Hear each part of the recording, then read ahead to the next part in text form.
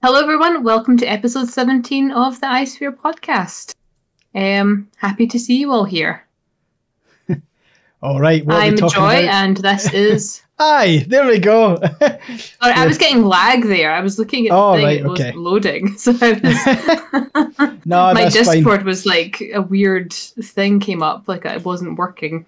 Anyway, We'll get our timings down one day.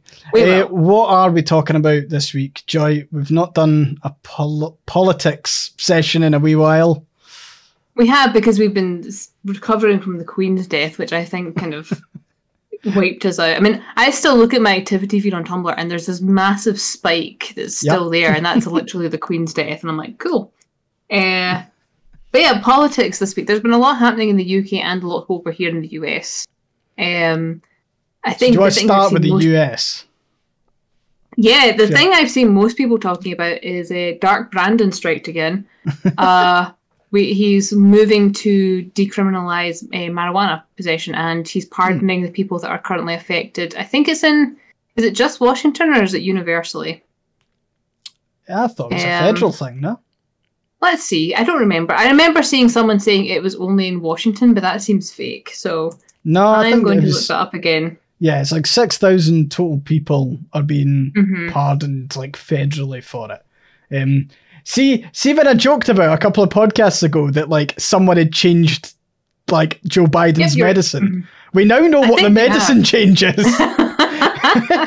we now know it's a Dark Brandon 420. I thought that was a massive step when I saw him tweet that, because that's how we get messages from world leaders now. We just read their tweets. Yeah. When I saw him tweet that, I was like, holy shit, that's like massive for like the White House. It's a huge step forward. Because obviously me kind of like looking at it from more of the outside is that, like, obviously it's kind of very well known, the kind of like war on drugs and, you know, disproportionately impacting people of color and, you know, kind of minority communities in the US. And while obviously a lot of the kind of marijuana possession charges are at a state level, I believe, it's still quite a strong opening gambit from Biden on that. Like, it's almost like it's like an attitude change that he's kind of sparked. At least I would like to think so. It's a huge kind of shift in the way things are going, and I think a lot of people have been underplaying it. Like, again, like I actually went and I was scrolling there to see why I thought it was only Washington, and it was someone replying to something I had reblogged saying, "Oh, it's only Washington, so it doesn't really matter." And that feels like they're being fed misinformation to downplay what is happening. I also think, is that on Tumblr? It was on Tumblr, yeah. There's a particular, to be honest, I actually think it spans all of social media, but I think there is this kind of attitude on Tumblr a lot of the time that any sort of progress is like downplayed to shit by people. Yeah, it's not good enough. Nothing's ever good enough. Like, nothing is ever good enough, and it's like, obviously there is this sense of like, we'd love to make great sweeping changes to the system that we currently have. Trying to actually do that, I mean, with a country the size of the US, which, as we were saying kind of before, is like 50 countries in a fucking trench coat anyway. It's 50 countries in a trench coat pretending to be one country, and they're all fighting each other and to get to the top of the trench coat. Yeah, I mean, to try and steer that ship is fucking hard. So, like, even gradually, it's quite... Like, I think it's quite a big thing to kind of come out of it. And I'll be interested to see how maybe more Democrat states will react to that as well. Because, now that's been laid out federally, it kind of does open the door for individual states to go, well, actually, we're going to clear those. Of course, then you've got kind of individual lobbying per state that might come into play. But, again, I don't really know too much about that, but yes. Neither do I, to be honest. I know I live here, but I'm not eligible to vote. I'm not a citizen yet. So there's a lot of things that kind of pass me by a little bit that I'm should be more aware of, but because I stay more genned up on UK politics because I'm still able to vote there, whereas over here I'm just kind of, I feel like I'm still being carried along because I'm missing that fundamental right. I feel like if I was able to be more involved with it, I would be more knowledgeable in certain things, but I tend to, this incredibly 1950s of me, I tend to defer to what like Mothman does because my spouse and everything else, and he votes. So I tend to ask him questions and then he clarifies for me. And then that's kind of like, because it is very different as well from the politics I grew up with. Yeah. I would like every time I try and clue myself into kind of a more local level of American politics, I get completely lost. I tried to, I was like, it was on Twitter and I saw, so there's one guy called John Fetterman, I believe.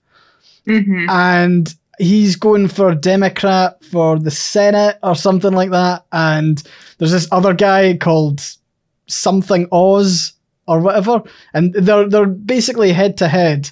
Maybe Ari Wizard in the chat's already saying that's my state. Maybe you will be able to clarify fucking something here. Help us understand. Oz meme. All I saw was the guy Fetterman going, this guy Oz kills puppies. And that was like a fucking like a proper campaign like advert was that this guy kills puppies. I was like, what? Yeah. It's like let's see how American politics is doing. Oh, okay. So it was. I love when you type in John Fetterman. The first result is John Fetterman height, and then John Fetterman wife. So that's what Google is recommending I look up. Apparently, he's very, very tall. So, yeah, he seems. I don't know. He seems like an all right guy. Yeah. Apart from, I don't know much about him, to be honest, but he does seem to be kind of. I'm not sure if he's going up against the kind of incumbent or if he's trying to. I don't know. I don't fucking know enough. All I've seen is some like his rival kills puppies drama. I mean, to be fair, it's Dr. Oz, and as people are saying in the chat, Dr. Oz is a terrible human being. Basically a kind of pseudo fake science doctor who got famous from Oprah Winfrey and a bunch of other talk shows and now just peddles that kind of the buy my supplement type deal, buy my pseudoscience, do this. It's very kind of, he's not a good person from what I've seen of him. Sorry, just to clarify, this boy is 6'8".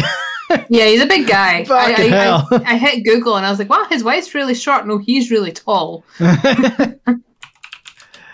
No, that's funny. But yeah, it's interesting seeing the kind of, because like, I think from an outsider perspective, again, those two going head to head have been the ones that I've heard the most about. I'm not sure if it's just people in my circle are also quite into it, but it does look like those two button heads is quite a decisive kind of thing, because I think he's quite progressive as well, the guy Fetterman. At least that's how it kind of comes across. And yeah, the guy Oz, everything I've seen of him is like, when someone's had very heavy plastic surgery and they've just got that like Simon Cowell kind of look. Slightly too fake, yes. Just a bit. Like, I feel like that's that's all I've seen of the guy Oz. He's got that kind of very fake smile that a lot of UK people we think of when we think of American smiles. We think of that kind of the perfect. To us, it looks kind of weird, like the perfect rows of teeth and the perfect whiteness, and because they're all the same height. So they're probably all veneers, which again, no shame to anybody that has all those things, but it just doesn't add to his whole. He just doesn't look like he looks like an evil Muppet. He looks like a welly boot that kind of melted a wee bit and is just a persona of walking pseudoscience, unfortunately. It's kind of like the Tom Cruise, that kind of smile. Yeah. Friendliness, but nothing behind the eyes. Yeah. But yeah, like, sorry, back to the Biden thing on the weed front. I think it's important for people who are online terminally online to also sometimes come up for air a little bit. Not everything is doom and gloom. Sometimes things are just a bit slow. And, you know, the pathway for maybe other states to start to adopt more of a progressive policy towards like marijuana possession is quite good, I would say. I mean, to me, it shows people's inexperience with politics more than anything else. When people are complaining that things aren't happening fast enough or the gestures aren't big enough, I look at that and I see it's just inexperience with the system, and it comes from a place of understandable frustration, but there's also not the life experience either, you know, with the politics in general or being active on campaigns or anything like that. Because we've talked about it before, I've been part of a politically active household since I was knee high. And it's really strange to see people talking about how, oh, well, it's not immediate change, or, oh, this isn't enough. And I'm going, every inch of victory you win is a huge deal. Like, again, talking about, you know, weed being decriminalised over here. It was that kind of... there was a comment I saw that someone said, well, it only affects 6,000 people in jail. That's not enough. And it's going, it matters to those 6,000 people. And if it was only one person, it would still matter. You know, you can't turn around and say that, you know, 6,000 people getting out of jail means nothing. It means everything to those people and their families. And also the fact that, you know, a lot of these things being, you know, the people that have been convicted before, they can't get jobs. They can't get housing. They can't get food benefits. Yeah. That will change because of this. And that's huge. And I'm right in saying that you also can't do anything against a presidential pardon, can you? That's why they're so like highly coveted. Like, it can't be petitioned against, or I don't think there's anything that like the Republicans could bring to the party here and say, no, we want to like veto that. So I think that's another big thing. And as people are mentioning in chat, it does set a pretty massive precedent going forward. That you know, a progressive governor or whoever of a state could really make a name for themselves, kind of doing the same thing. So yeah, that's interesting. And I'm sorry, I noticed that Tree posted something as well. We might as well on the topic of American politics. Apparently Kanye West is having an absolute fucking doozy. Like, I can't say I've ever really thought much of the guy, but apparently he's now being like wildly anti-Semitic. Yeah. I feel conflicted talking about him just because of his history with mental illness. But again, there's only so much mental illness can excuse. And you know, it's one of those things where it's, you know, where can you turn around and say, well, this is because of a manic episode? I think some things can be, but I think you still have to be held accountable for what you do to some degree during those episodes. And it is the anti-Semitism is just kind of indicative of other problems that have been going on behind the scenes, I think. Yeah. I mean, and he's also apparently been banned from Twitter. That's interesting. And as Evan Tropy says, I'm bipolar and I'm not anti-Semitic, which, yep, fair point. It's just one of those things that when you talk about it publicly, it's kind of, it's difficult because you will get some people saying, well, they're mentally ill. And I'm going, me too. Yeah. You know, and if I say something bad, I want to be held accountable for it, because when I'm not having you know, a deranged moment, then I want to be held accountable for the things that I said when I wasn't quite myself, because it still came out of my mouth, you know? Yeah. And from your perspective there, like, where can the line be drawn if someone who maybe does have, you know, those kind of mental health issues? Because I think there's always been a big thing made about him kind of refusing medication on the grounds that it interferes with his creativity. And like, you know, if you refuse medication and then, you know, potentially cause you know, he's got a massive platform as well, so his anti-Semitism, I'm not saying that it has or it will, but it could inspire, you know, anti-Semitic violence or anything like that. It's. I mean, it definitely could. I mean, with a platform large enough, it definitely, you have to. Yeah. Even with my platform is microscopic compared to his, but I'm still aware all the time that if I use a term that I shouldn't, even if I'm not aware of it, I want to be told to correct it, and that's so I can apologize and say, "Oh, sorry, I wasn't aware of that. Let me change that," and I will internalize that change. Yeah. And I think if you refuse to do that, then I think there is some allowance for the gloves to come off a little bit. Because again, having mental health issues does not excuse being a dick. It's not a free-for-all for being a bad person. I think it's interesting because it probably does have some touch points with what we'll talk about later on with the Try Guys. Yeah. But I think it's interesting when it's not that Kanye has not wanted a platform. And I think that's the thing with a lot of celebrities when they end up having potential issues when it comes to actually being famous, right? Mm-hmm. And there's all that, and they go, "Oh, I never wanted this burden," but it's like, yeah, but you kind of got all of the benefits, on the way. It's why, I don't feel particularly sad when people who are unimaginably wealthy have these kind of almost trivial problems in the eyes of your ordinary person. I'm not meaning trivial in a bad way there. I'm just saying that they would be ignored if it was anyone else with those problems, or they would be treated differently with people with those same issues.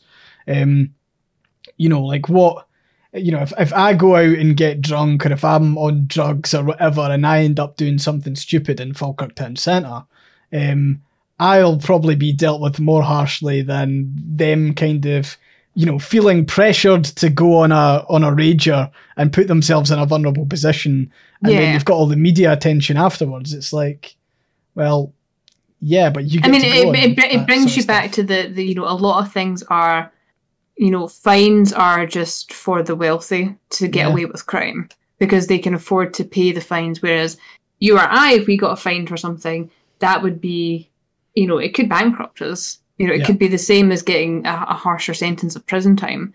Whereas a lot of wealthier people have the choice to seek better help for things. Yeah. But also to step away because I hear a lot of them going, well, I can't, this is how I make my money, I can't step away. And I'm going, you are a billionaire. Yeah, you can have away. A breather. And that's a good point is from Keita in chat, is running your own Twitter account with millions of followers is a choice, right? Yeah. At any point in time, I could just abandon I for Scotland on Tumblr if I wanted to. If I really wanted to, you'd probably have to cut me away from it, but it's it is a choice at the end of the day that I return and post, right? Yeah. Same with anything, and I could say I'm never streaming again, and I could disappear into the ether.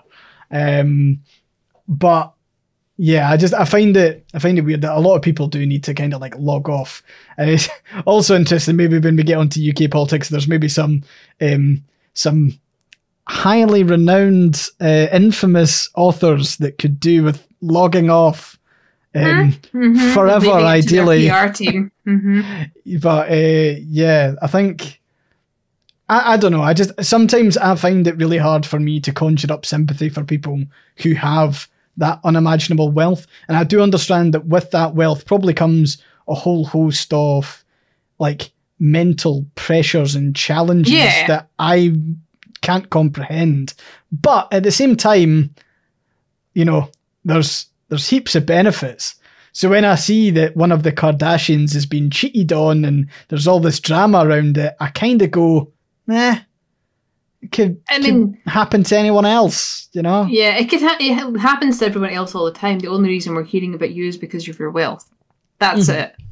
And it's that kind of the whole, well, I didn't ask to have the spotlight on me. Okay, step away. Yeah. Reject the brand deals, do all the rest of it. Because that's something that I struggle a lot with my it's no secret that I have been overwhelmed with everything. It's really funny to me because I didn't really realize I had ADHD until my blog got popular, and the sudden influx of attention and messages and emails I was getting made it impossible for me to cope. And I was just kind of like, what is happening? Why can't I, manage this? And I was talking about it, and they're like, oh, it sounds like you have ADHD. And that is fully what got me evaluated. It wasn't any of the stuff I struggled with in school or any of these things. It was literally the attention I was getting from Tumblr because of crucifix nail nipples. I'm sorry. It's a post that, I realized this morning I could turn off reblogs in that post. I had that thought, and I was like, I could have peace. But then I'm going, but it doesn't really affect my life that negatively anymore. But do you want peace? I want problems all the time. No, there was a time when I would have loved to turn that post off. Yeah. But now it just kind of glides over me. I think because I've become desensitized to it a little bit. But I also have better coping mechanisms in place. I don't feel, I've done a lot of therapy over the last few years, but I feel that I can step away from my platform, minuscule as it is compared to some of these people. And for me, it will be to the detriment of my career because a lot of my stuff is built on my social media presence. But, I understand that is a choice I can make for my mental health and everything else. And it's, it's that kind of, I look at other people that are saying, oh, I never asked for this. I'm going, but you can handle it. You can disengage. You can hand things to PR staff. You can live a private life if you want to. I mean, I think that doesn't make you a billionaire if you do that, Yeah. I mean, that's one thing when it does come to Kanye West. I'm pretty sure if Kanye had posted, "Hi guys, I need a break for a bit," and unless I don't know anything about people who really are into Kanye West. I've got no idea what that community of fans is like, but I would find it really hard to admit that people wouldn't be like, oh yeah, we want you to be at your best. I mean, I think the majority of people want the best out of people they support. Whenever you have an off day or whenever I have an off day, we can just, and again, I know that we can't really compare ourselves, but are you seriously telling me the majority of people wouldn't have just wished them well and hoped that he was feeling better soon? It does seem a bit strange. For the few people that would be lost because of that, they would still have millions of people following them and keeping their career afloat. Yeah. There's no reason for them to not step away. It's just the fact that I honestly think a huge part of it as well that I've recognised with my own mental health is that even negative attention can feed the beast. It was a thing I've had to learn, again, with my ADHD. I had to learn that negative feedback was still giving me stimuli. So I would still seek that out because that was a form of stimuli that my brain was otherwise lacking. And I had to learn to not engage with negative feedback because it's not good for me. It was a very, I don't read my reviews unless I get specifically tagged in something. And even then, someone else reads it before I view it so that I know what it is. Because I don't, for several reasons. If someone has a headcanon or something, I don't want to read that and then go, shit, I can't use that plot point anymore because this person has said this and that sort of thing. Yeah. But I also with negative ones, I know my brain is a bastard. It will just focus on the one negative thing and go, well, see, the 500 other positive reviews don't mean anything because you got this one person making a very, it can be valid or it cannot be, but my brain will focus on it. And for me personally, it was good for my mental health to disengage from that because even looking at the positive reviews, I can get overwhelmed because it's just so much feedback for me. And I can't imagine what it's like on a larger scale where it is on the level of the Kardashians. But at the same time, they can afford PR. They can afford to not engage with it themselves. Their personality and their presence is part of their income. Why would you not hire those things out if you have the means to? Yeah. They've also got the money to actually look after them as well. You can get don't get me wrong, I would love to try therapy at some point. I would also love to be able to afford it. But they can, if you think about, and this isn't a dig at anyone who goes through cosmetic surgery, but if the amount of, if they can afford all of the cosmetic surgery that they get, they can obviously afford the like mental health team and the like the therapy and any sort of like, you know, it's they're not in limbo in regards to you know, getting diagnosed for something, like, because they can just pay. So yeah, I think a larger part of it is a lot of them may be in therapy, but it's not the right therapy. Yeah, because I think when there are good therapists and bad therapists. There will be bad ones who go out of their way to comfort you and everything. Similarly, there will be bad ones who make you feel like shit every week. I've had a couple like that. But you need to find someone that will challenge you and also call you on your behaviour. And I feel like a lot of them, for a lot of them, they're paying for essentially what will be yes men. Yeah. And that's not what you need from therapy. You need a therapist who will hold you accountable to yourself and also go, this is where growth comes from. There's also, like, you know, therapy is messy. You know, I make no secret about the fact that I've done CBT, I've done DBT, I've done all sorts of different things, and it is messy. And I did CBT for years before I realised it was holding me back, because CBT can be re-traumatizing. So you don't make the progress you think you're making. So if they're just doing one type of therapy, it may not be the right therapy for them. And I think that there is a you know, money can only buy so much, but you have to put the work in for certain things. But you also have to have the support group as well.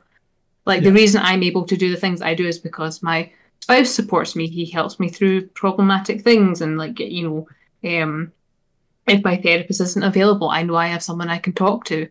Like with my friends as well. But I feel like too many people are not getting what they need despite having this massive amount of wealth. And it would be interesting to look at why that's happening. And it's, as Vith the Spy says, Kanye is diagnosed bipolar, but is clearly struggling despite his money. The money can only, again, do so much if you're not surrounded by the right people. Yeah. And as Solosi89 says, American individualism is another huge part of that. It's the kind of, you know, man is an island type deal that happens a lot more over here. I have seen it in the UK as well, but I feel it's much more prevalent over here, that there's this hyper individualistic sense of self. And it's damaging, I think, to think of yourself as an entity that's detached from everybody else around you. And you have to be aware of how you are affected by others, but also how you affect them as well. And I think that may be what is missing for some things.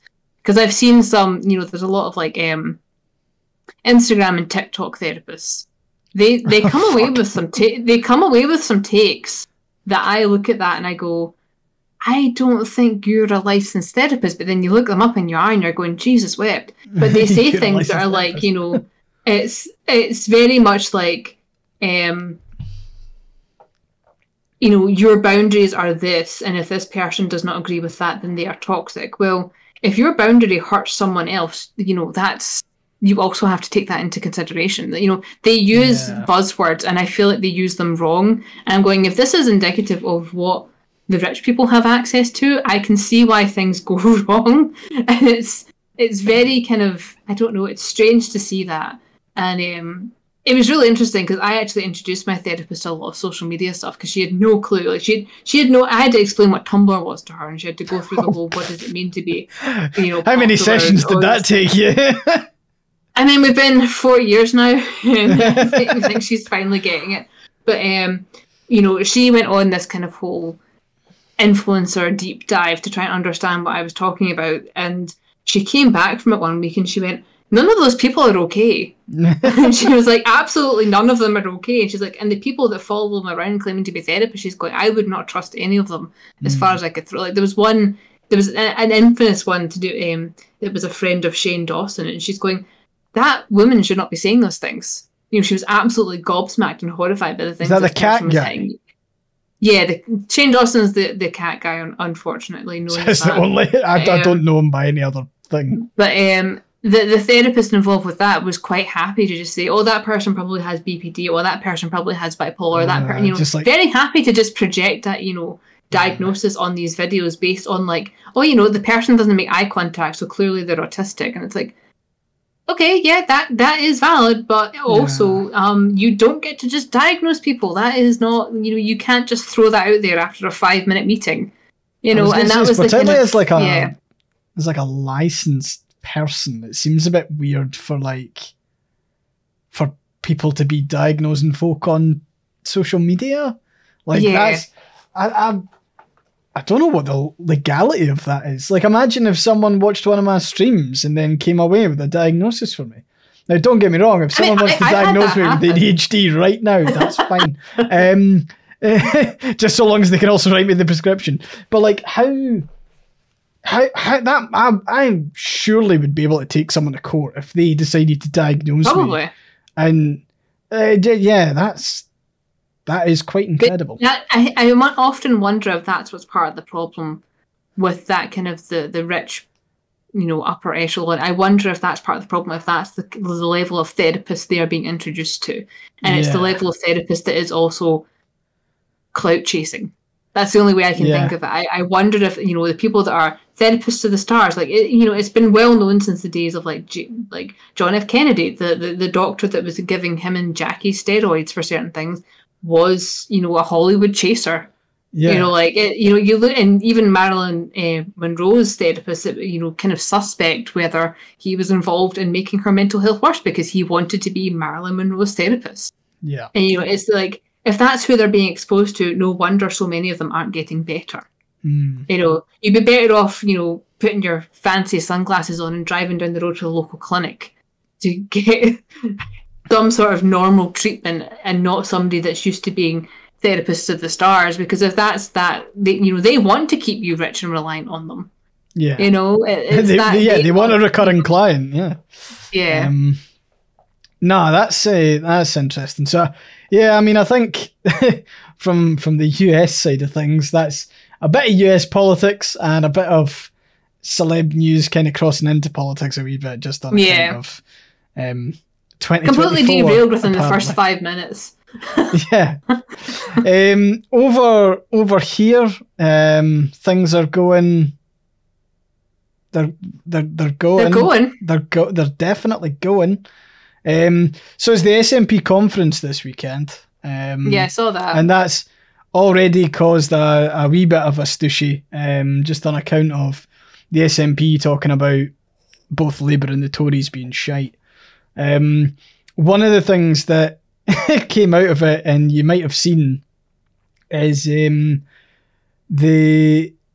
our favourite author, outside of yourself. Yes, everyone. So J.K. Rowling decided to wear a T-shirt with, it said, it was like a dictionary definition with IPA on it and everything. But it was Nicola Sturgeon, and the definition was destroyer of women's rights. And this is something that J.K. Rowling thought it was a good thing to, one, buy, and two, post a photo of herself wearing it on social media for everyone to see, which, to be honest, is like, it's such a, like, no offense to anyone who's listening, but it's such like a middle-aged thing to do. Is the only way to describe it. It's a very Karen thing to do. Yeah. It's a very, that's a better way of saying it. Boomer Karen. I mean, it's just, when I saw it on Twitter, I was immediately just exhausted. Like, I woke up that day, I was quite awake and perky, and I saw that, and the life drained out of me, because I was like, oh, she's back at it. Fantastic. Yeah. But, it's that kind of just exhausted boomer sort of humour that you're just kind of going, right, yeah, the Nicola Sturgeon, who has championed so many things for, women's rights and also trans rights and everything else. Yeah, that's the destroyer of women's rights. Yeah, I think like one of the things, like for me, so like let's talk about the T-shirt, because the T-shirt's it in itself is insane. Actually, Tristan, who may still be in chat, made quite a good TikTok about it. But it was that T-shirt is made and kind of published by the gender critical celebrity called Posey Parker. Is that what it was from? Real name is Kelly J. Keane, who's like, like the interesting thing about her is that she's controversial within the transphobe kind of community. Yeah, because she's quite overtly white supremacist as well. So it's really interesting that you've got J.K. Rowling has been on this insane spiral for I think it was 4 years ago. She had I think they actually even called it a middle-aged moment when she retweeted or liked a transphobic tweet or whatever it was. Yeah, and then she just came out the woodwork and then with her full chest. Yeah, it's not so much been a slippery slope as it has been one of those drop slides that you get. It's like she grabbed a toboggan and just went for it. It wasn't so much of a slippery slope as an Olympic sport for her, just to see how fast she could get to the bottom. It is kind of fascinating because to think that her we've said this a million times, but it's her legacy as an author. Who the fuck is going to be introducing their kids to Harry Potter? No one's going to be going out their way to I know there's the big conversation about separating the art from the artist, but she's turned off so many people to introducing the books to their kids or whatever. Is it's not I'm going to ban my kids from reading Harry Potter, but I'm not going to be making the introductions. I'm not going to my way to ever give it to anybody. Yeah, exactly. I am the book auntie. If you have kids, I am the aunt that gives them books for everything. And that's, books I will never intentionally give. If they find it in the library or if someone else gives it to them, good. But I will give them someone else. I will give them, Tamara Pierce and Diane Duane. I will go the other route. I will find other magic schools to recommend to, my nibblings. And it's just that kind of nibblings is the gender neutral for niece and nephew, by the way, in case anyone's unaware of that. Oh, is it? But, nibbling is the gender neutral for that one. So it's very much if she just kept her mouth shut, she would have had a lasting career as a beloved UK author. Yeah. But she couldn't do that. Her need to be transphobic and racist and all the other is this, that she is, all the problematic things she is. That was more important to her than having a lasting legacy of, creating a book series that was very popular at one time. And that to be honest, it also ties into the kind of Kanye West conversation as well. It's just log off. Honestly, I'm not joking, just log off. J.K. Rowling apparently, I think we've spoken about this before, but it was maybe a month or two ago, she had an article in the Daily Record about her year where she wasn't online. And it's you've been chronically online. You've never left. You've not left. Which is just fascinating, really. But I think, to be honest, it's actually massively backfired. I imagine J.K. Rowling thought that she could be really, really cheeky and have a right good dig at Nicola Sturgeon. And Nicola Sturgeon then basically went on and implied that J.K. Rowling's not a real feminist. Because it's there is actual real issues facing women. And there's, I think there's actually two. So Nicola Sturgeon obviously was being interviewed about that. And to be honest, this might actually be a good thing to talk about Jon Stewart as well. Have you seen Jon Stewart's interview? I have not seen all of it, but yes, I'm aware that it exists. I don't know who he's speaking to, but he absolutely skewers her on all the points, to the point where there's a line in the Jon Stewart interview where he goes, "Well, that sounds like an incredibly made up figure." He just outright calls it. And I think, back to Nicola Sturgeon, but her being able to put forward very, very plainly that, there are much bigger issues at play facing women right now, and that there's it's the majority of men who abuse women don't feel the need to change their gender in order to do that. They just do it.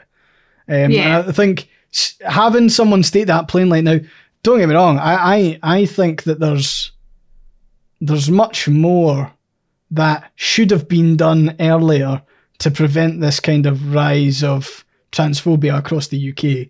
Yes.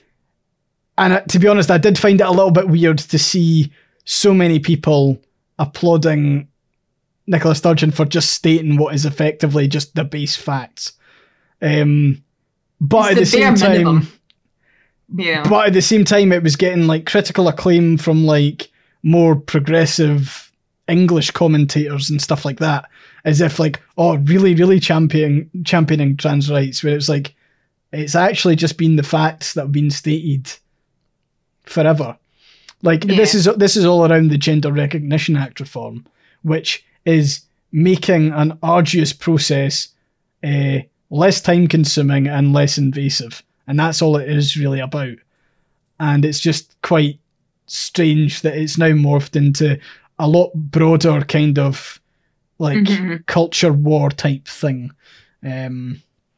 which is average. But yeah, sorry, the Jon Stewart interview is, again, him doing the bare minimum, and people are annoyed because he is a white cis man who's stating the arguments that a lot of other people have been making for a long time, which I imagine can get super frustrating, but sometimes it is just good to have another voice in the mix. You need people in the majority to also reiterate what you were saying, because it shows that your message is reaching the right people. Yeah. And I understand not wanting to give people praise for doing the bare minimum, but at the same time, you can't react to it with hostility, because then you'll put other people off who are maybe on the fence, who could be a good advocate for you, and going, well, look, nobody's being nice about, and, I don't like that viewpoint, but I understand where it comes from. The idea that, well, it's the kind of, you do need to not react with negativity, but you also don't need to be like throwing rose petals at their feet and everything else like that for doing it. They are doing the bare minimum, but unfortunately, this age we live in, the bare minimum is too much for some people. So it's good to recognise when people do good things, but I do think some people go overboard with both the positive and the negative from it. I think there's you want people to be doing these things. Yeah, I mean, I think it's almost like two individual strands. You want to celebrate the fact that there are people doing the bare minimum, because then you know that the bare minimum is almost going to become a mainstream thought. Yeah. At the same time, you don't want to overly celebrate someone doing the bare minimum, because it's not actually that progressive. It's, again, the bare minimum. I imagine that'll be... I wish we could have a chart about... we should have a visual chart. They're useless for people listening to the podcast, but we should have a diagram or something on stream. But no, I think it's good. And of course, the more stuff we hear like that, the better it'll be down the line. Yeah. Other things on the UK politics side, I mean, to be honest, not that much. I thought it was funny that the Daily Mail has lost faith in Liz Truss. I'm going, how bad does it need to be that the Daily Mail is not siding with the Tory Conservative leader? I mean, that is literally impossible. I don't think it's ever happened before. Yeah, I mean, we're heading to a point where Liz Truss might have the shortest prime ministership in history. Here's hoping. I mean, it'd be fucking hilarious to, her to come in, effectively kill the Queen, tank the economy, and then leave. Like, that would be... a scandal about whether or not she's wearing an O-ring necklace. That would be... fuck. That Jesus, is the thing. yeah. The only thing I've really seen about her online is the fact that she wears a day collar. Which, for people who are unaware of BDSM etiquette, a day collar is like a subtle collar you use to show that you're owned by someone. And I think it's really telling that she was in an affair with someone who is well known for he uses BDSM as an abuse tactic. Not going to say the name because he's also litigious. You can say it in the chat if you know, but I'm not going to say it. But it's the kind of... I've seen so many people latching onto that instead. And... Not the concept of the necklace, but just like, this is new as in a... Fuck. Okay. We're getting into the. Well, Sure. we can break it down if you want. We can do BDSM etiquette if you want. But Fine, let's crack on. Hit me up. anything to get away from Liz Truss. But I've seen more focus on that stupid necklace of hers than the fact that her policies are so bad that she's like, okay, let's just hit the reset button and try again. Like, that's not how this works. You don't get to do that. I mean, of course, since we've kind of last spoken about it, tanked the economy, then tried to reverse it. Meanwhile, we're still all in the shit. It was very much muddy now. I think her approval rating is worse than Boris Johnson's ever got. Which should not be possible. And Kwasi Kwarteng, the Chancellor of the Exchequer, was negative 71, which is fucking insane. But yeah, I think I don't know where the government kind of goes now. Like, it's not, there's no... I feel like we're watching Westminster eat itself. We are. I feel like we're in that year where we're literally watching the final vestiges of the empire crumbling. Yeah, and good, to be honest, I actually at the same time, bad for the people that are still struggling. Yeah, I mean, I also see it for Labour as well. I mean, Labour, in their conference that happened a week or two ago, they have wholly adopted the Tory kind of banner. They had Union Jacks all over the place. They sang God Save the Queen at the start of conference. Like, that stuff's nuts. Like, that's insane. Having the Labour Party do that is, they are trying to make themselves basically square in the centre right, enough to pull all the Tory voters across. And you can see it from, so their shadow chancellor, who would be the chancellor if Labour were in power, basically said, one of the biggest failures of the Tory party has been they've not deported enough people. They've not been. Yeah, I know. It's like I twitched when I fucking heard that. But it's Rachel Reeves, and she's basically saying, like, one of the problems with the Tory government is that they've mismanaged and not effectively managed the deportations enough. It's like, fucking hell, that's one thing that you could say that they have actually put a lot of effort into, you know? It's very, like, Labour are just waiting to take on what the Tories are doing. And I feel like Labour should no longer get to call themselves Labour because they are no longer on the side of the working people. Well, yeah, I mean, they've fucking left the rail workers high and dry. There's been little to no support for them. You would think that wouldn't it be a fantastic opportunity for all Labour MPs to get photos on picket lines? You would think that would be that would be great PR for them, you know? Oh, we're like your local MP and we're here to support you. Fucking none of that. You know, it is. I was watching Pride the other day. I don't know if you've ever seen it, but it's about the miners' strike that happened in the under Thatcher, and it was how gays and lesbians supported the miners. Oh yeah, and it was their first kind of dip into like they were supporting these mining towns, and it was the reason that the Labour Party put LGBT rights into their manifesto, and a lot of people tried before that. But it actually got enshrined after that because of the support the LGBT community gave to the labour unions. Yeah. And it feels as if they've from that only a couple of decades ago. I know it's 40 odd years ago, but 40 odd years is nothing. To have forgotten your roots in 40 odd years, that you are no longer on the side of striking people.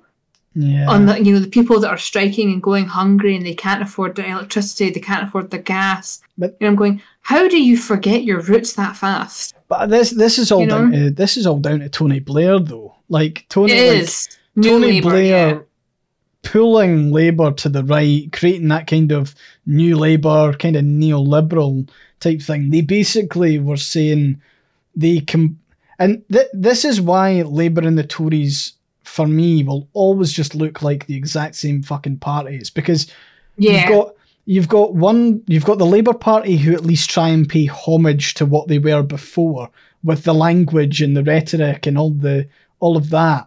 But at the same time, they 100% endorse the system that the Tories run the government under. So it's like they don't actually think that there's another system and other options. They just think they can manage everything a little bit better than the Tories can. And that to me is why Labour has been so weak recently. So like when like Labour haven't really been in government since like Gordon Brown. So it was Tony Blair, then it was Gordon Brown, and then it was David Cameron. And it was like, because of the type of politics that Blair and Brown have set up, like they've actually put Labour on the back foot because there's no, like, it was fine when they made that jump and then they were actually running the country. When they're trying to catch the Tories, they can't make the same arguments they were making kind of beforehand.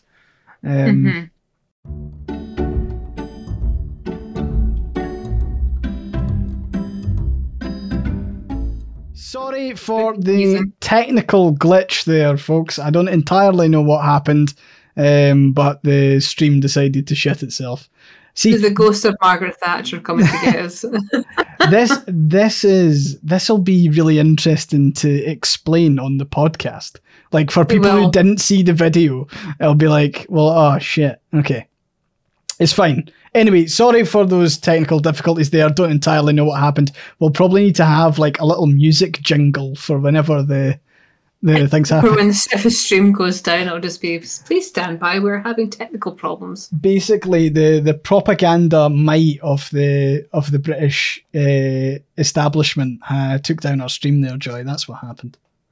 That's our story, and we're sticking with it. But yeah, I think from a political standpoint in the UK, at least, it's been an interesting month or two. Like, obviously, one thing I'm actually kind of surprised at is how they haven't milked the Queen's death more. And I know that's pretty grim, but like, I honestly thought we'd get like a longer kind of backlog of Queen stuff. And of course, like, I've not seen anything in the media of like a talk about coronation or anything like that. I find weird. Well, see, the thing is, I'm wondering if they are holding off for the Scottish Independence Supreme Court decision. One of the things is, so the coronation was held for Elizabeth was 16 months, I think, after her dad passed away. So even though she was like proclaimed and everything like that, the actual coronation wasn't till a fair bit later. And I'm wondering if they're wanting to have a drum up of British nationalism around the time that the 2023 referendum would take place. So I'm wondering if that's a thing. Maybe that's their backup plan. They don't want to announce it for 6 months. I mean, did you see Nicola Sturgeon getting booed by all the royalists when King Charles came to visit? Who? When? For Dunfermline? She got majorly booed, apparently. That was all I was seeing across the news, that she got majorly booed. I think that's shit. I don't think she... I think everyone liked to pass it off as them booing Nicola Sturgeon, but I don't remember... See, it didn't make news here. But I saw it on Twitter and I saw it on the news here that Nicola Sturgeon, controversial figure of Scottish politics, was booed when she went to meet King Charles because the sense of monarchy and union is so strong in Scotland still. And I remember looking at that and going, that's propaganda. But I mean, it's massively propaganda. It's also really untrue, because Scotland as a nation is like one of the least pro-monarchy nations in the UK. Yeah. As in, I think the last time there was actually an official poll on it, like the vast majority of Scottish constituencies were under 50% support for the monarchy. So I'm struggling to to see that being the case. I mean, again, the people who would turn out to see the king are obviously going to be more monarchist than others. Because, I mean, that's a good point, Adorateo. Edinburgh booed when the guns went off for the King's proclamation. That's true as well. They booed Charles. So I feel like it's easy to kind of select. But I do think, I mean, it's definitely, at least for people I know, there's a lot more people who are talking quite openly about supporting a republic now. Mm-hmm. I mean, if you think there's two main things that have come out in the past couple of months. On one side, it is the what happens to the Scottish economy in the event of independence. I would say now there is a very, very clear, we absolutely cannot sterlingise for longer than we have to. We do not want to use the pound because these people are nuts and they will tank the economy and do whatever the fuck they want. So that's one side. The other side of it is, do we really want to get into the fucking frippery of having being part of the Commonwealth and having a monarch sign off on new laws for our country? I get no, fuck that. For me, the biggest argument against a monarchy is the actual democracy aspect of it, right? Because a lot of people can make their argument around, the monarchy, lots of money gets spent on them, right? Which is an okay argument to make. However, making it all about money, you then get kind of bogged down in that bun fight of, but what about tourism money and blah, blah, blah. Whereas from a democracy perspective, I don't think that a single family should be able to lobby the government for lands that it owns and get exemptions from laws and then get exemptions from taxes just because of some divine right to rule. Because that's essentially what a monarchy is. You're basically saying that this family has been chosen by God or whatever to And Church of Scotland doesn't even hold with the divine right of monarchs. It doesn't. If we really want to get into it, Church of Scotland does not believe in the divine right of monarchs. Which is interesting because the new monarch, King Charles, had to basically state that he would ensure that the Church of Scotland would remain independent. So that's part of his duty as king, is to make sure that there's that distinction. The separation of it, yeah. But yeah, I mean, I think, if you're supportive of a Scottish Republic, there is actually a campaign group for it called Our Republic. So I'll drop the link in chat if anyone's interested. But it is specifically for people who want to have a Scottish Republic, and you can join up if you like. So there's a wee shout out for Our Republic there. But it's an independent Scotland will need to have its own head of state that is separate from the king. Now, that's not to say that the issue of independence and we should vote on our independence and then we can decide this after. But I would be supporting a republic as soon as possible, I think, because there's no reason for us not to. And also there's a big thing around the people being sovereign as well in Scotland. If we want to go back all the way to the Declaration of Arbroath and stuff, that was really quite a powerful document for its time, because it was proclaiming that it was the people that are sovereign, not the king and not God. Not the king, yeah.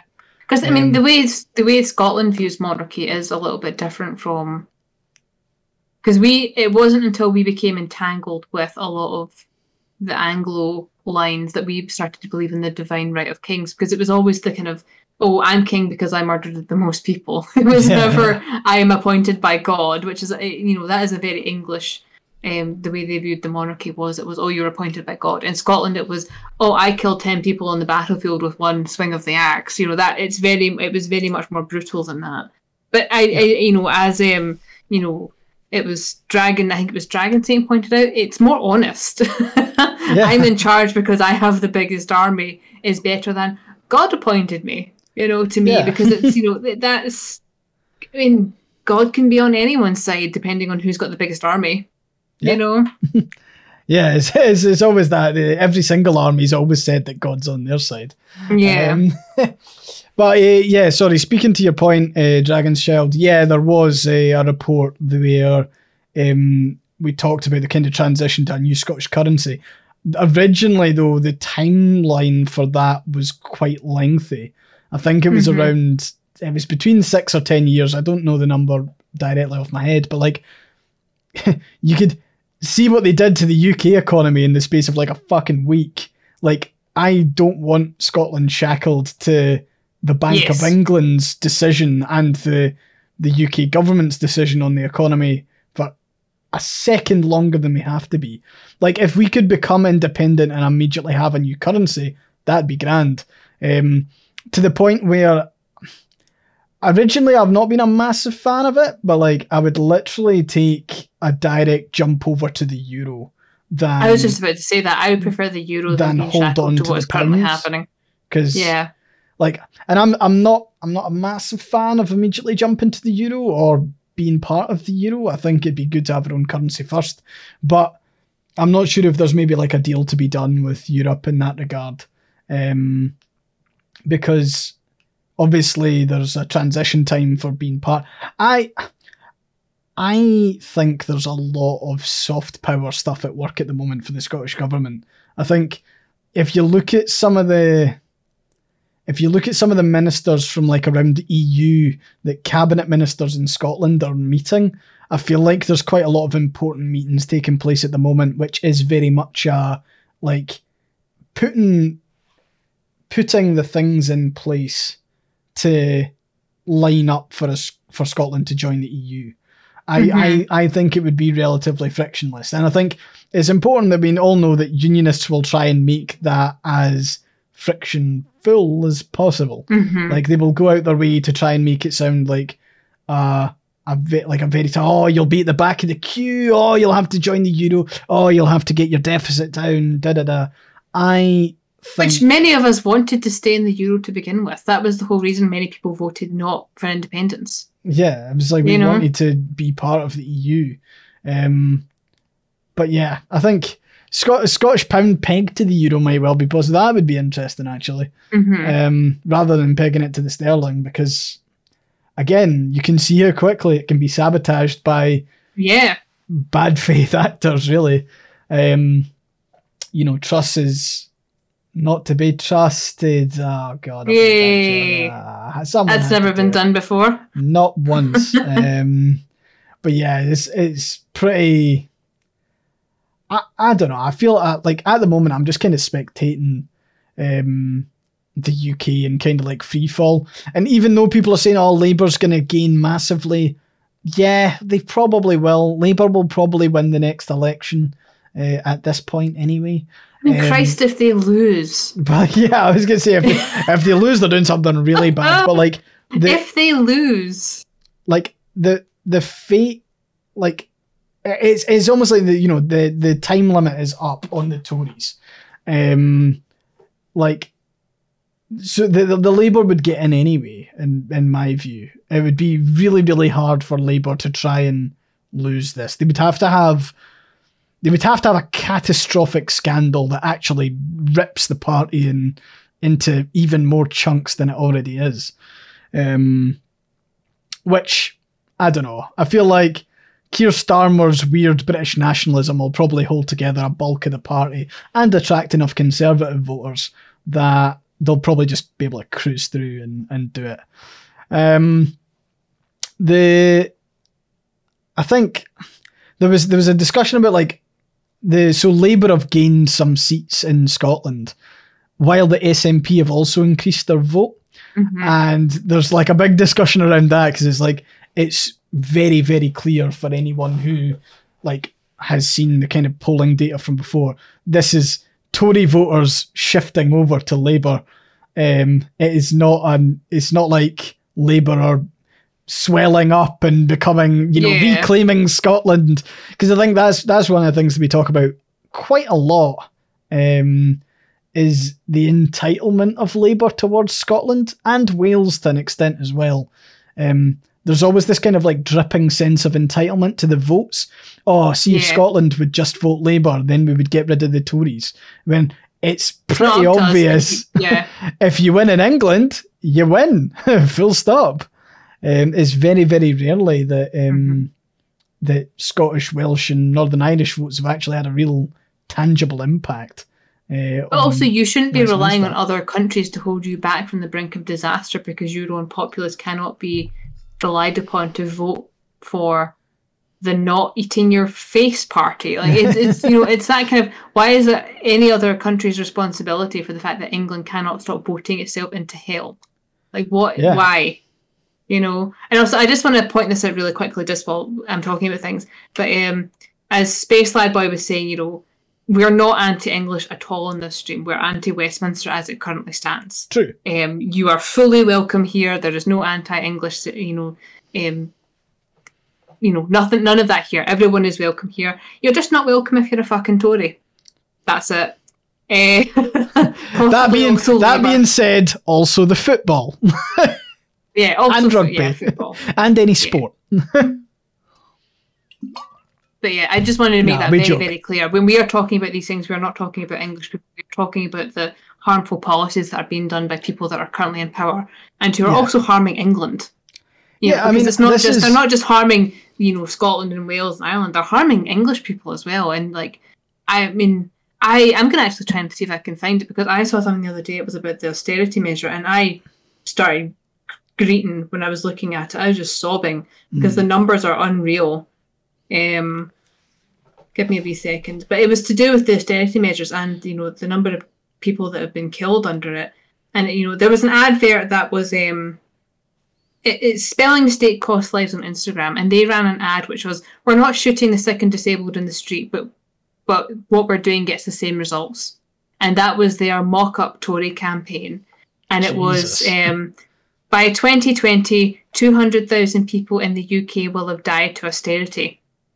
Current numbers as of 2022, 330,000 excess deaths in the UK linked to austerity under the Tory government. Yeah, it is monstrous. It is rancid, and I think that's one of the things that. Again, I'm going to pull back to Labour here, because I do think that there is a weird thing that happens occasionally when we're talking about Scottish independence and like unionism, because a lot of the time you get Labour people who are very pro-union saying, how can you vote for independence? A child in Leeds is the same as a child in Glasgow, right? And I kind of take issue with that on account of it's like the border hasn't ever been a barrier for my empathy.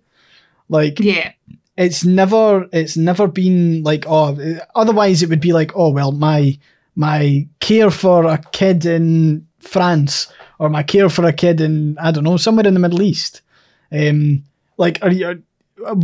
you draw the line there? If it doesn't matter on a country basis. Like, you can't just say, in that case, your empathy is only limited by your border, because that's dumb and it's not how it works.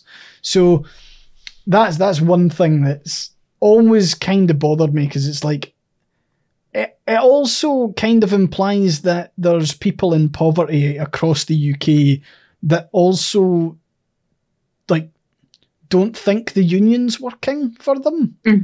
Like, there'll be people living in England who probably think the current setup of the UK is shit. Like, they don't have an English parliament that actually works for them. They don't have the They don't have the proper accountability. Like, I don't. Yeah, it makes me kind of scratch my head a wee bit, because it's like, how there is this there's inference from a couple of Labour people who are very pro-union that the working class across the whole UK think that the union is actually great. And I don't think there is. I actually think I'd begin to kind of challenge that. And I think we should start challenging a bit more openly because, like, you can see from the, the strikes, like the RMT strikes and things like that across the UK, like, the union isn't working for people. The governance of how Westminster is run is not working for a lot more people. And, I think Scottish independence will benefit England, to be honest. I actually think it could go quite a long way in, like, I don't want to just say that, like, oh, we would totally show them the way. I'm not saying that, but, like, no, it would force them to adapt to, like, a different system. They would have to care a lot more about the north of England for a start. Like, at the moment, they can kind of get away with not caring about it at all. I feel like if we go, a lot of Northern England is going, can we be Scottish? Can we come with you? I mean, can we make Hadrian's Wall a wee bit longer? Yeah. Because we talked about it before, it's absolutely baffling that England does not have its own parliament. Yeah. And then, they don't have their own separate parliament. And of course, they don't have really regional government either. Now, they were offered a Northern Assembly, which was rejected, which I think has probably quickened the downfall of the UK, because I think they would have been able to keep it, because it was originally a Scottish Assembly and it was originally a Welsh Assembly up until very recently, actually.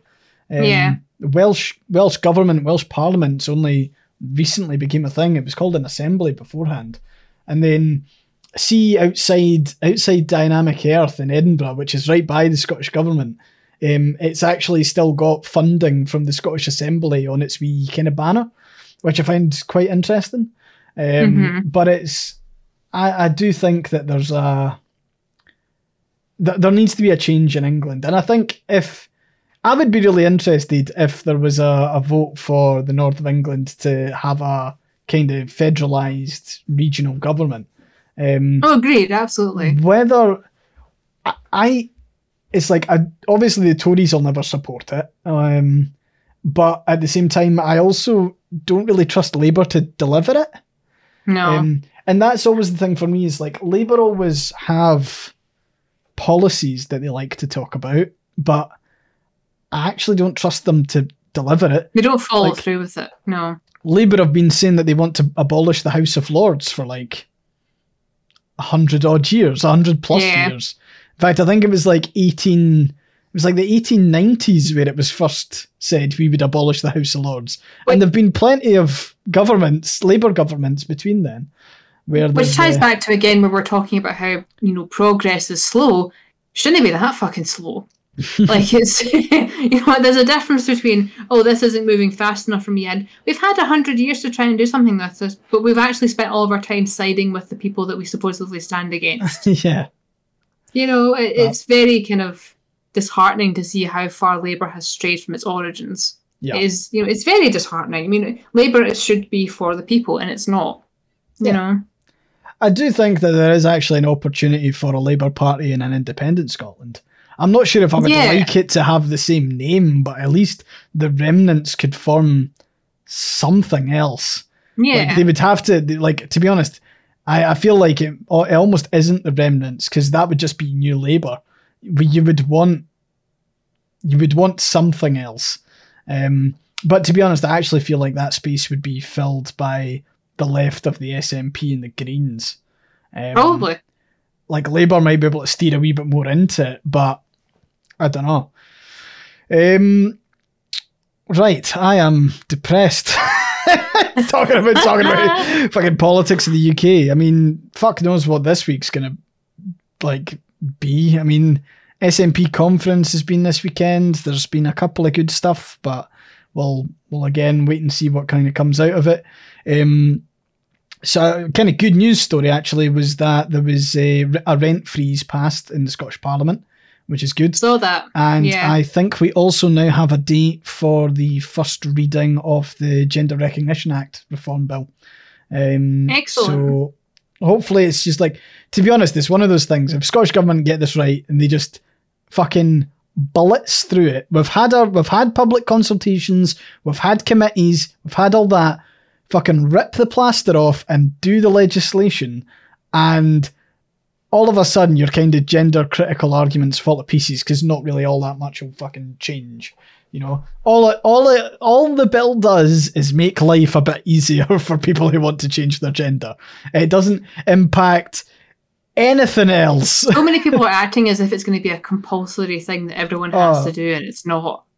You know, it's like I'm really glad it is going through though. It will make for a lot of my friends, it will make their lives easier, which is fantastic. All about it. It's literally reducing the ungodly amount of red tape around a very, very like basic process, and it's a lot of the time it's extremely invasive. So it'll be good to just fucking.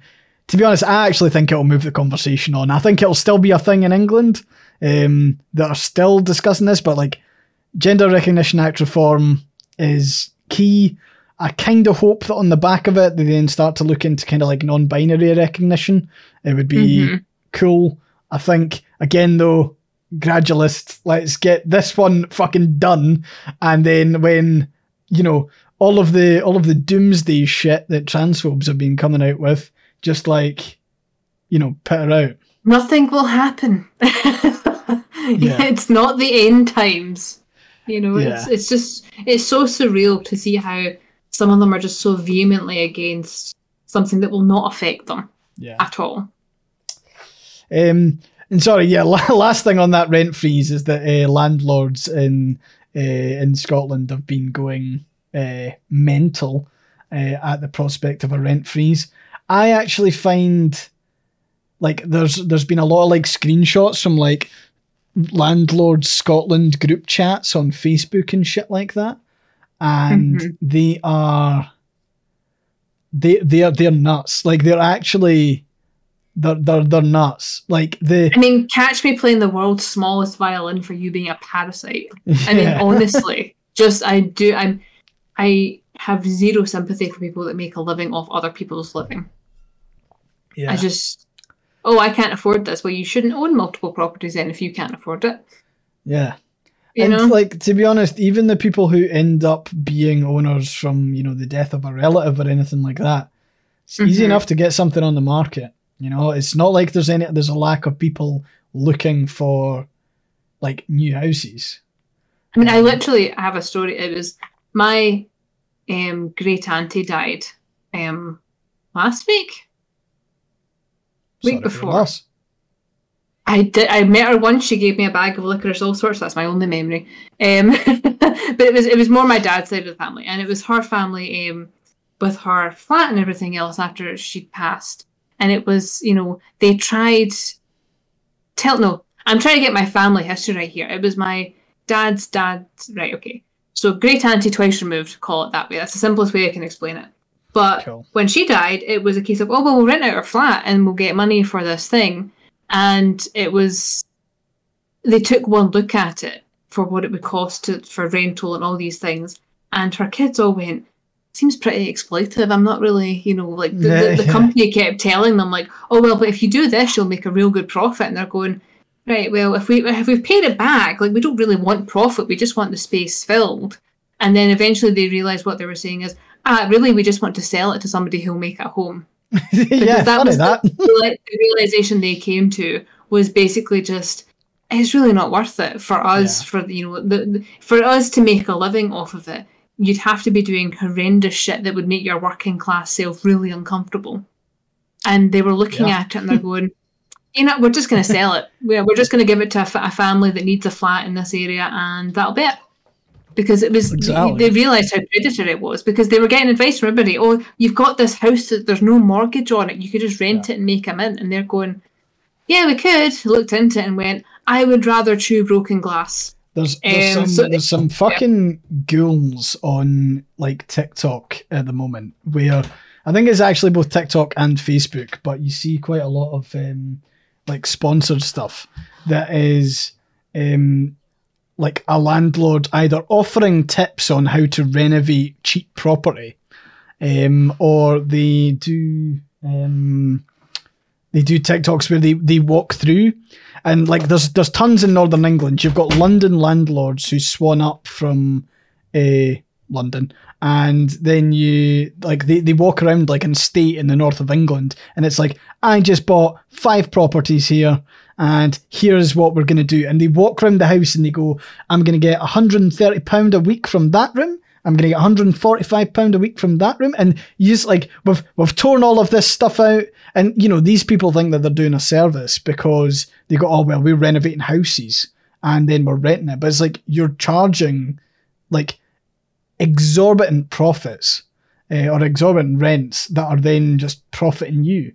And you know, it's funny because like on their TikToks, they're being really transparent about the mortgage and the cost of it and how much they'll earn on the back of it. And landlordism in the UK is currently being pushed as this like get rich quick scheme. Yeah. And it's like, it's very much like there's a little bit of like the kind of Andrew Tate attitude in there. There's a little bit of the like individualism, maybe American individualism kind of starting to eke in. It's very... It's yeah. So for context, if people, I don't think anyone in our chat would be unaware of why landlords doing these renovations are bad. My house is the way it is because it was a rental property before we bought it, and they maximised the profit for how many people they could fit into this house with their shitty renovations that have since turned out to be fire hazards, illegal, not up to code, causing mold, electrical problems, all these things. This house that I'm in was a gorgeous 1940s house, and it got maximised into a flat where they had one family up here, and I think at one point they had 2 people downstairs because they put in they call it a grandmother suite, but really it was they were renting out these individual rooms, and God knows the profit they must have made to make it worth their while. Yeah. And we have spent the last 8 years we've been in this house undoing the damage.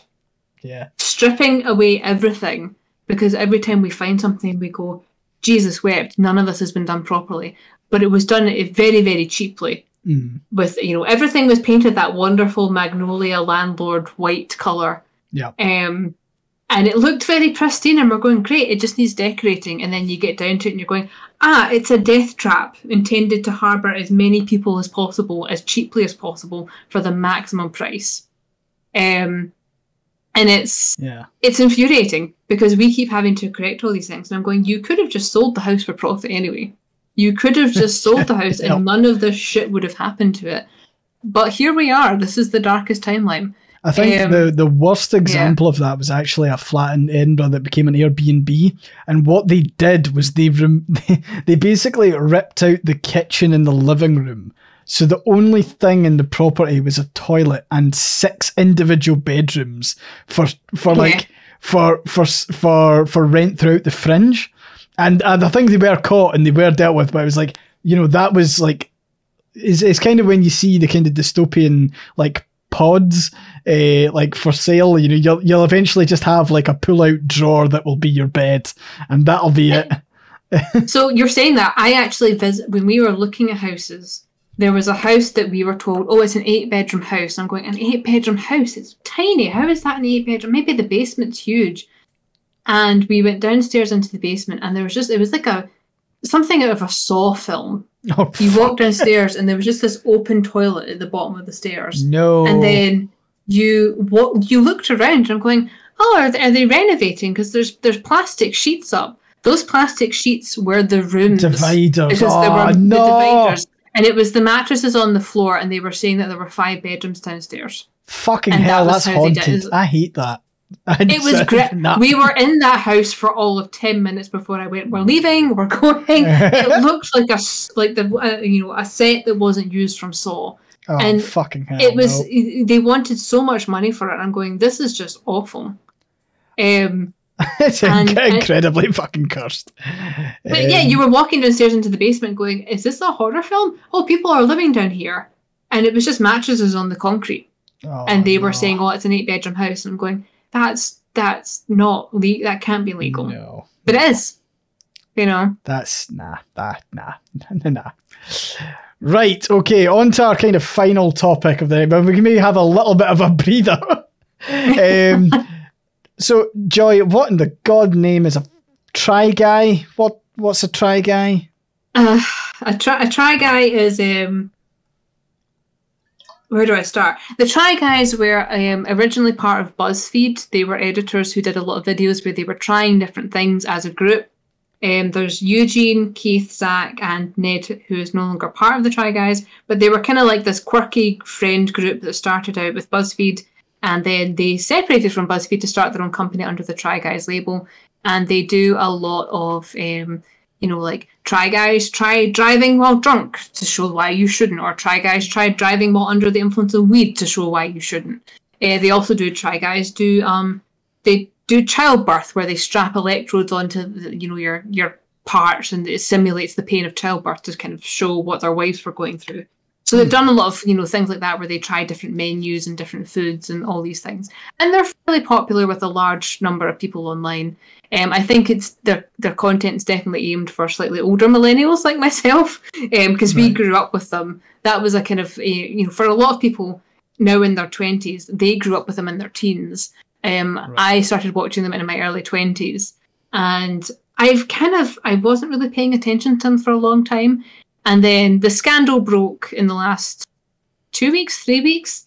But Ned Fulmer, who is the wife guy, whose entire personality is about, look how wonderful my wife is, I love my wife, was having an affair with an employee of the company. And as Evan Troppy points out in the comments, Zach is chronically ill. He does a lot of disability advocacy. So we love Zach. We love Zach in this household. But cool. The whole controversy is that he built his entire brand on being the wife guy, the guy that loves his wife so much. Like, he's got his wife and children involved in the videos. It's very parasocial. It's very kind of, this manufactured, look how great our life is. And it turns out he's been screwing an employee, which is not only terrible in terms of his marriage and also her relationship, which is now fallen apart, but also just from an ethical standpoint, from a power dynamic of him being the boss in the office.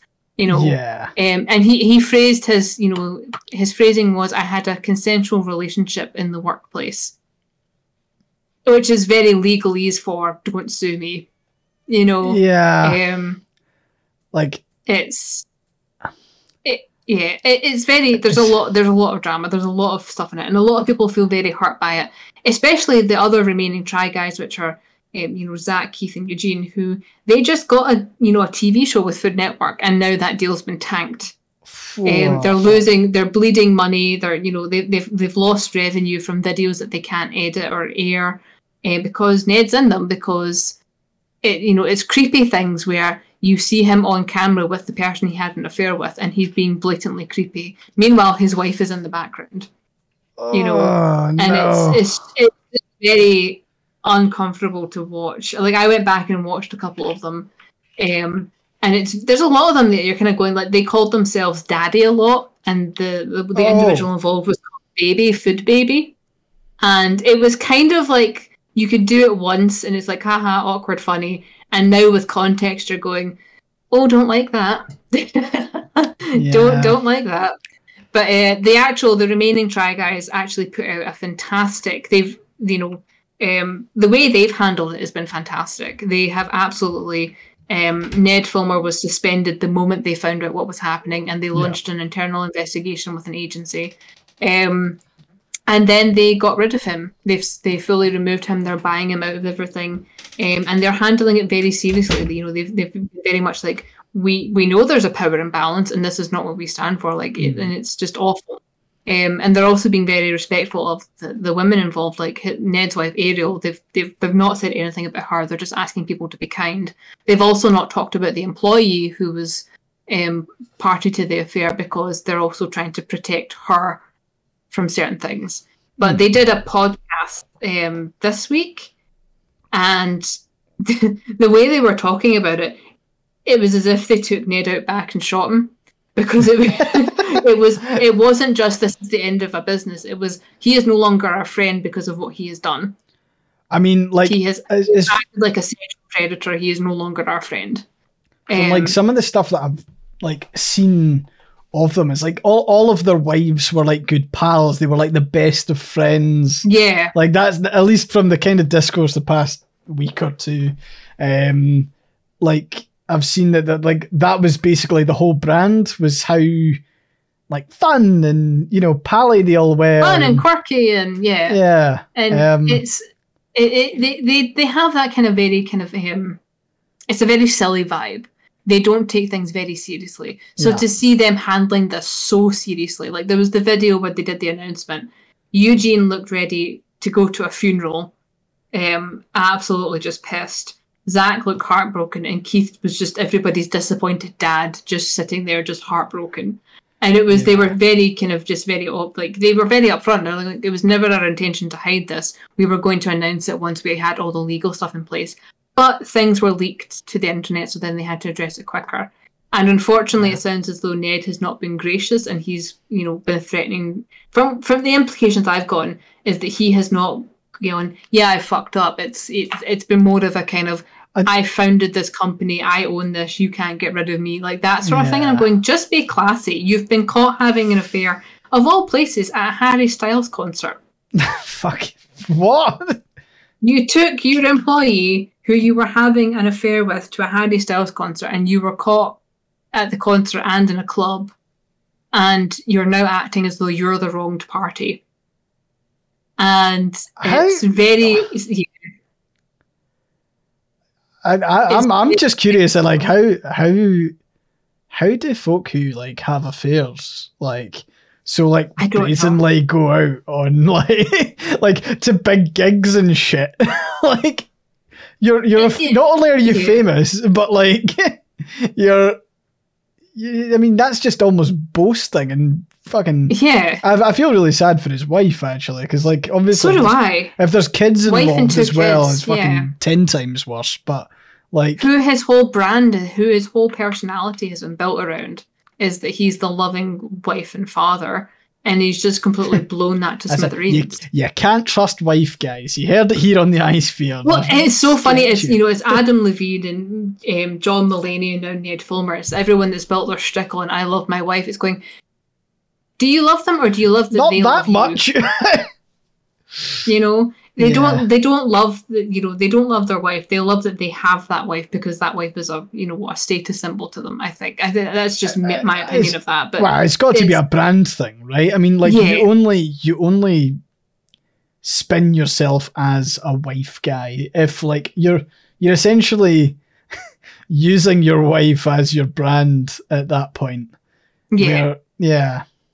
Which is a thing that we, myself and Mothman, for those listening who are unaware, Mothman is the name that Tumblr gave to my spouse. We're very much aware that when we post about things that people are going, oh, OTP, and this gives me faith about love. We've had that a couple of times, and we're going, guys, chill. Like, we're people. You've not seen the 3 arguments we've had this week over, stupid things, but our personality is not built on loving each other. That is just a side effect of who we are. And it's we are very open about the fact that you are only seeing what we choose to post. And there is no such thing as a perfect relationship. You can have a healthy one, but perfect is impossible. Yeah. And the thing is that, the Try Guys thing with Ned was, they're the perfect couple, they're the perfect father, the perfect mother. And it was very much a brand. And that makes me very uncomfortable. And the fact that they encouraged the level of parasocial relationship as well, only for him to then turn around and be like, I've actually been having I lost focus and had a consensual workplace relationship is a hell of a way to say things. I find stating that it's a consensual relationship in your apology statement or whatever the hell... I find the placement of that word's really weird, right? Because like essential. The placement of the word in the statement, right? Yeah. I would almost like to think that anyone who's caught having an affair was caught having a consensual affair, like because I would say it's not really an affair if it's non-consensual. If it's consensual bothers me from a polyamorous standpoint, because consensual is what you have when all parties are aware of it. If it is not, we call it, we have to call it ethical non-monogamy, because cheaters call themselves non-monogamous, you know? And it's like, well, okay, well, we're ethical. Therefore, everyone is aware of it. Everybody consents. You cannot have a consensual relationship if everybody in the relationship does not consent to it. You're just a cheater. And he was using the word consent to be like, I didn't force myself on my employee, basically. But he's misusing the word. And it pissed off a lot of people in the polyamory community because we're like, that's not how that works. Consensual, you cannot have a consensual affair. That you can't, you know. So it was just, there was a lot of things where it would be like, he was saying things to be like, oh, well, she was a willing party to it. You could just say, I had a work relation. You didn't have to say consensual, but it sounded as though the lawyer was going, you're going to get sued for what you did because this is a breach of employee contract, basically. So just like carefully worded, so... Yes, but it made, you know, it was worded in such a way to be like, oh, he didn't force himself onto her, basically. But it's still coercion because he's the boss. Whether he's saying to her, you know, everyone thinks of coercion as being, you know, if you don't do this, I'll fire you. But coercion can also be, if you do this, I'll make your career better. Because you're giving them incentive to do something they wouldn't otherwise perhaps do. Or it's just the general implication. Like, you know, like, oh, can you stay behind after work for half an hour? You're my boss. You know, don't know. Yeah. Obviously, there's stuff there, but it's like, well, yeah, sorry, boss asked me to stay an extra half an hour. And that might be an extra half an hour where we're in the office by themselves. And, you know, like, it might have always been the intent, but still, like, the power dynamics that it play in order to set that up is the big one. So obviously, as, you know, part of the owner of the company, you know, he would have been able to basically arrange her schedule. And of course, if it is, you know, the star of the video and the owner of the company and the boss, maybe directly, you know, there's a massive skew of power dynamics there, which is... It gets worse too because Ned was the HR guy. Oh, for fuck's sake, come on! Yeah. This can't get worse. He was the HR guy. He wasn't HR. So it was like, no. That's why they had to have an external investigation done, because they couldn't go to Ned because he's the person that did the thing. And watching their, you know, I listened to their tripod, their podcast for the first time in a long time. And is that what they've called it? The tripod? The tripod.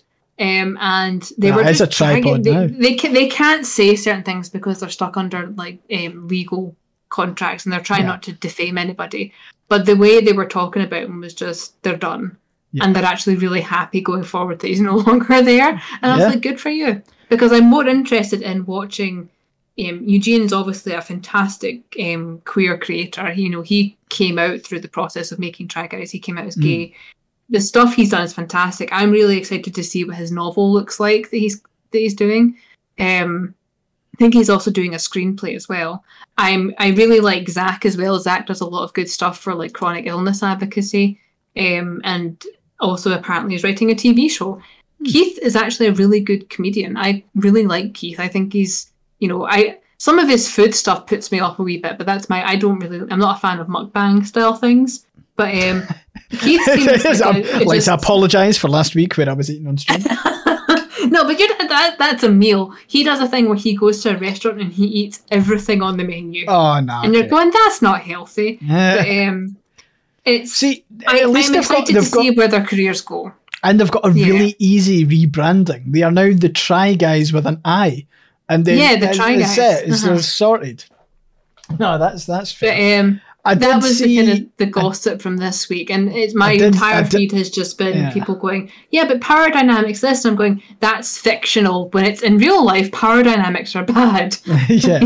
I did, like, the only reason I thought to speak about it today was like I saw the SNL skit, and it was like, I don't think I've ever seen a funny SNL thing, so maybe I don't know, is it not supposed to be funny? Like, SNL's supposed to be funny. I don't think it's been funny for quite a while. Don't find last night was terrible. Yeah. And to be honest, I actually think it's quite... Like, I've seen the three guys, the three remaining guys, get quite a bit of quite a bit of shit in regards to like their reaction to it, because like, and again, this maybe links back to the kind of like celebrity attention and all the rest of it, but like to think that they're losing a business partner, they're losing probably a best friend, they've lost a friend, like, and all of the relationship dynamics, because like, if they all have their own partners and they all know obviously Ned's wife and kids and all the rest of it, that is like fucking messy to try and, obviously they'll want to support them, but it might be a bit weird to not, because it means that to some extent Ned will still be it's very enmeshed. It's very I don't like the word toxic for it, but it feels as though they're too entangled with each other. And it's, from a business aspect, that's not good. Like, even when you and I are doing stuff together, for, like, business things for the podcast, we're very kind of like, this is friendship and this is business. Like, it's very kind of like, we do break them down. Like, I've argued with you as well as being like, when for things that yourself and Jess are doing, which are surprised we'll talk about later on, but it was, we'll give you the friend rate, and I'm going, that's too low, I'm upping it by, like, please respect what your business is worth based on, that kind of thing. And it can be very tricky when you're working with your friends. I mean, I have it even with my editors. They turn around and go, oh, well, we'll give you the friend rate. And I'm going, is that the friend rate, or are you undervaluing yourself because we're friends? I think so. It's that kind of, to be honest, I actually think when we do talk about kind of like friends rate, a lot of the time it's because folk like you and me are, well, like, on one hand, we're hyper aware and we want people to be valued for their work. At the same time, though, there is that, like, I don't want you not to be able to live. If I want you to be able to, like, still get your food and stuff like that. So, like, there is. I mean, it's the problem that when you don't have a lot of money. I mean, I made the joke a while ago. In my group of editors and illustrators, we're all just passing the same $200 back and forth between us for different projects, and that's the way it goes. You just fund each other through things, and you do things at a discount, but you're still aware of, you have to keep it slightly separate from your friendship a little bit. Otherwise, you end up in situations where your whole business is riding on how your family appears and how your friendship appears. And that's not great. I mean, I would hope that if anything ever happened with you and I, we go, right, well, this isn't working. Let's end the podcast before we end our friendship. You know what I mean? Like, that would be my goal for that.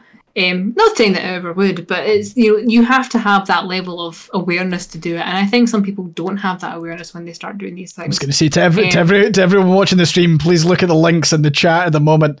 We need to keep the iSphere going as long as possible. Otherwise, Joy's going to dump me. No, I'm enjoying this too much to go anywhere. But it's you do have to have that awareness. You can't just rely on the fact that everything will always be fantastic. Yeah, I mean, like, it's. I think it must have come up, or at least I feel like for the Try Guys, there must have been a point where they have collectively decided what would happen if one of them was to absolutely fuck it somehow. And unfortunately, which Ned has done. Which Ned has now done. But like, what I'm saying is pre Ned fucking up. Like, Try Guys have been going on for quite a wee while, right? So like, there must have been 8 years, conversation of like, the going is getting quite good. We've now started our own company, all the rest of us, and now it's now how do we get the. There must have been a conversation where it was like, what happens if one of us fucks it? And they would have went, yeah, okay. Like, we'll just have to cut someone loose. You would hope they have that conversation. Yeah. But it's now looking like they almost didn't. Yeah. So going forward, they're probably going to have a lot more. I mean, I think the fact that they did a lot of stuff internally, I think, is the problem as well. Like, there's I have literally, when I've been working with people, I have gone to outside sources to get contracts written, because it's better to have something done that way rather than trying to manage the murkiness of it yourself. Yeah. And I think when you're earning what they were earning from there, because they get millions of hits and views and everything else, I think they kind of dropped the ball with being actually professional in a work environment. Because it's one thing to do the kind of So I'm reading Thunderwolves. The problem is they weren't transparent. I don't think it's not that they weren't transparent. I think it was that they prided themselves on having a work-friendly environment that was very laid back with not a lot of rules. Oh, really? That's in policy-wise. I mean, if he was in charge of HR policy, fuck knows what he was writing. Because I kind of get the feeling it's kind of like... Because, I mean, for context, when they first started, before they had an actual office, they were working out of Ned's former house. And it was basically just these people in these 4 rooms, and they were all on top of each other. And it was very kind of casual and very, startup businessy, very small. And when you're in that kind of situation, it can be very, like... There can be a very definite blurring of lines between personal and work life. But it can be that kind of... I don't think they had very strict boundaries between work and life. And from their content as well, from how much was monetized of their personal life, I don't think they had a very healthy balance between what was work and what was personal. So yeah, that was the kind of...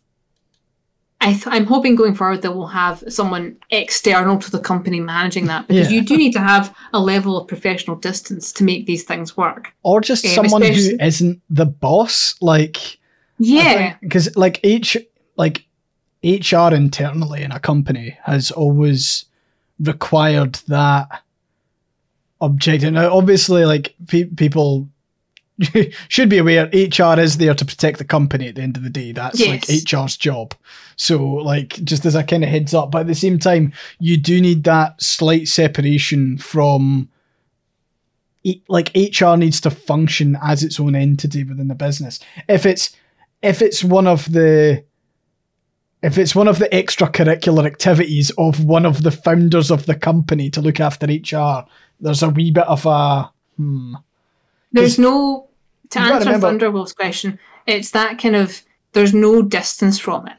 So if you have a bust up with somebody in the office, you are therefore at the mercy of the boss completely. Yeah. Whereas with a company that has external HR, or even just an HR department who is not the boss, you have some cushion with that. You have someone to go to. And yeah, it's a conflict of interest. That's essentially what it is. There's no harm with having internal HR, but HR cannot be the boss. Yeah. Also, like, obviously, no idea how big the company is. Like, if it's 20 people. That was 20, right? Fuck. Okay, so that's definitely. You can tell I know too much about this. yeah, just a bit. Literally, like, I refreshed Tumblr there looking for something, and the first 5 posts are just Try Guys stuff, and I'm going, I'm so glad everyone is living through their abandonment trauma through this. Fair enough. Right, okay, I think we are probably in a good place to wrap up there. We've tried our best to talk about Try Guys. Nah, I'm fucking try puns. Right, if you are in chat, don't go anywhere, because as always at the end of each stream, we always hang around for an extra 10-15 minutes afterwards. So it may sound like we're wrapping up, but don't go anywhere. Stay with us, stay in chat. Stay in chat, it keeps us sane. To those of you listening on the podcast side of things, thanks very much for joining. Sorry about the technical difficulties midway through. Hopefully I can splice it together so it actually makes sense. Otherwise, you've just got 10 minutes of silence to reflect. That's, that's your other option. But in that case, it is goodbye from me. And goodbye. Have a good week. And we'll catch you in a bit. See you later, folks. Yep. Bye-bye. Bye-bye.